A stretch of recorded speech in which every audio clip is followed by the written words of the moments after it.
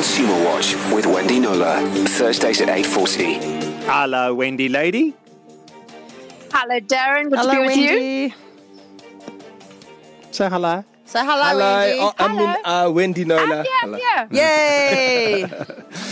So, Wendy, let's jump straight into it. We're more than a year into the pandemic, and things seem to have calmed down, certainly in Durban or in South Africa.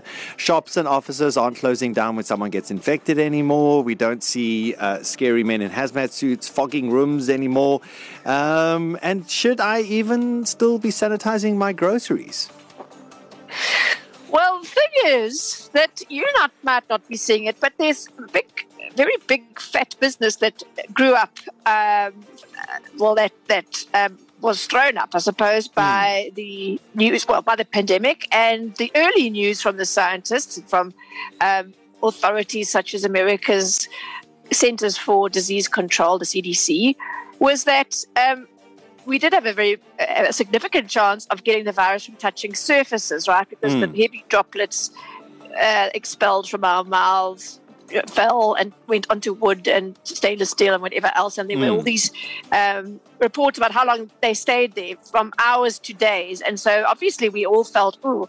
And so the sanitizing business grew up, especially for offices, businesses, schools, churches, you name it, with the hazmat suits. It was coined hygiene theatre. It made people feel good because, it was very serious, and the idea of fogging or spraying, it was going to touch every surface and everything was going to be safe. And even now, if there's a COVID case in schools, what do the parents want? They want fogging because it makes them feel safe. Well, the news this month out of the CDC at a White House briefing is actually confirming what scientists have been saying for quite some time, and that is that risk is so low as to be negligible, getting it from surfaces, like 1 in 10,000 contacts. So the question now is our government needs to come out and confirm that. Otherwise, this routine, we're not talking about when there's a COVID case. Obviously, if there's been a COVID case in an environment within 24 hours, the past 24 hours, then obviously professional, very deep cleaning needs to happen. But businesses are selling these routine deep cleaning things. So they come regularly and do it. And that has just now been blown out of the water.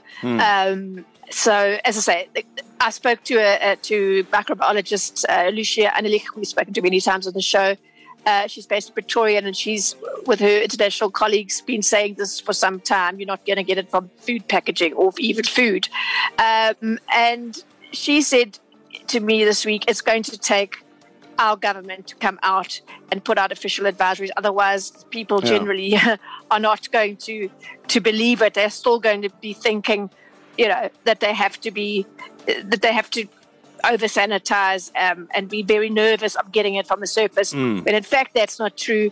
Dr. Goldman, who published an article in the Lancet last year, he says in a YouTube video that's been widely circulated that it would take 100 people infected people coughing on the same piece of paper, whatever, for you to have any chance of getting it from that piece of paper. So that sort of very graphically tells you how low that risk is. So yes, as you say, we should be calming down. How long that will actually take to happen after a year of hygiene theatre remains to be seen. But I think it's very important to tell people, go and do your research it for yourself. And have a very informed view of what those dangers are. The new buzzword is ventilation. Yeah. Obviously, always wear a mask, wash your hands, but ventilation is the way to go. The way to go. A bit unfortunate that we're going into winter, especially Joburg, Cape Town people, but ventilation is what we need to focus on. Consumer Watch with Wendy Knowler. Wendy lady. Yes, Darren. So I saw outrage on Twitter yesterday, and I don't take Twitter outrage seriously, but if it's Wendy Knowler outrage, then it's real, right? So I saw on the socials that Capitec clients were outraged, shocked, appalled. There was hair pulling and gnashing of teeth about the international credit card processing exaggeration. fee. It got real on the streets, eh? Exaggeration. It actually started. It's something that started last month, Darren. Yeah. Some people are slow to notice. I'm not a Capitec Yeah, we client, notice when the bill comes through. Exactly, when you deign to look at your bank statement. So from last month, 1st March, Capitec started. Capitec prides itself and it makes a big marketing deal of the fact that it charges lower bank fees or fewer bank fees than its the big four competitors. Yeah. So there's this sort of disconnect of the fact that people were discovering that when they took an Uber or a Bolt ride, there was a R3 extra charge from Capitec called an international transaction fee. And I was like, wow, what is this? What is this?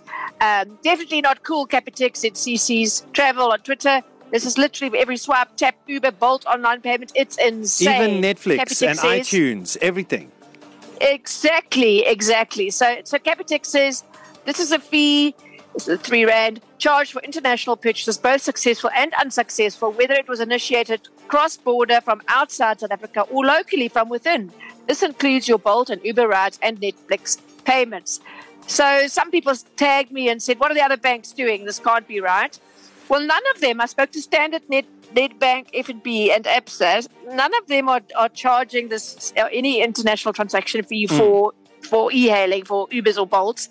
But for example, so they're all doing something slightly different. Standard Bank does charge it for Netflix, Spotify, and Booking.com, any company that where the purchase is acquired through a foreign bank. Okay. So the supplier's bank is not in South Africa, but not Uber and Bolt. Nedbank says, yeah, they do charge it for Netflix, Spotify, Booking.com, but Uber and Bolt are acquired locally and therefore do not attract a cross-border fee. So I'm thinking Capitec might still have something to answer for there.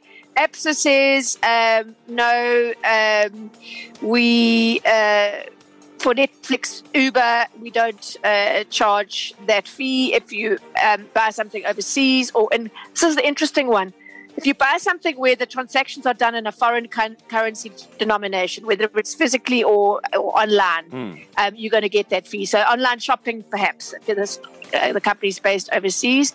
And what is it for? It's costs associated with currency conversion, and that's basically it. It's just an admin thing, but it's annoying a lot of people. FNB, the CEO of FNB Card says, we don't charge international processing fees for global streaming services like Netflix, iTunes, and Amazon Prime, not for Uber or Bolt either.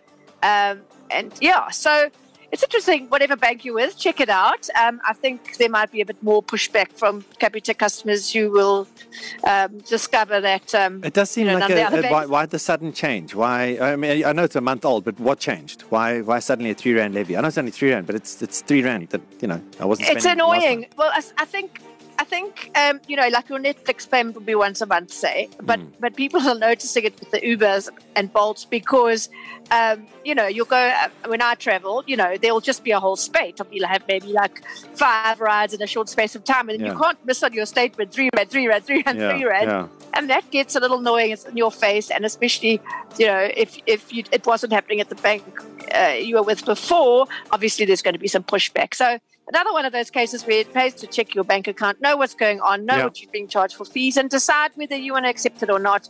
If you don't want to, you can make a switch. But maybe the schlep of making a switch over a small fee like that might not be it.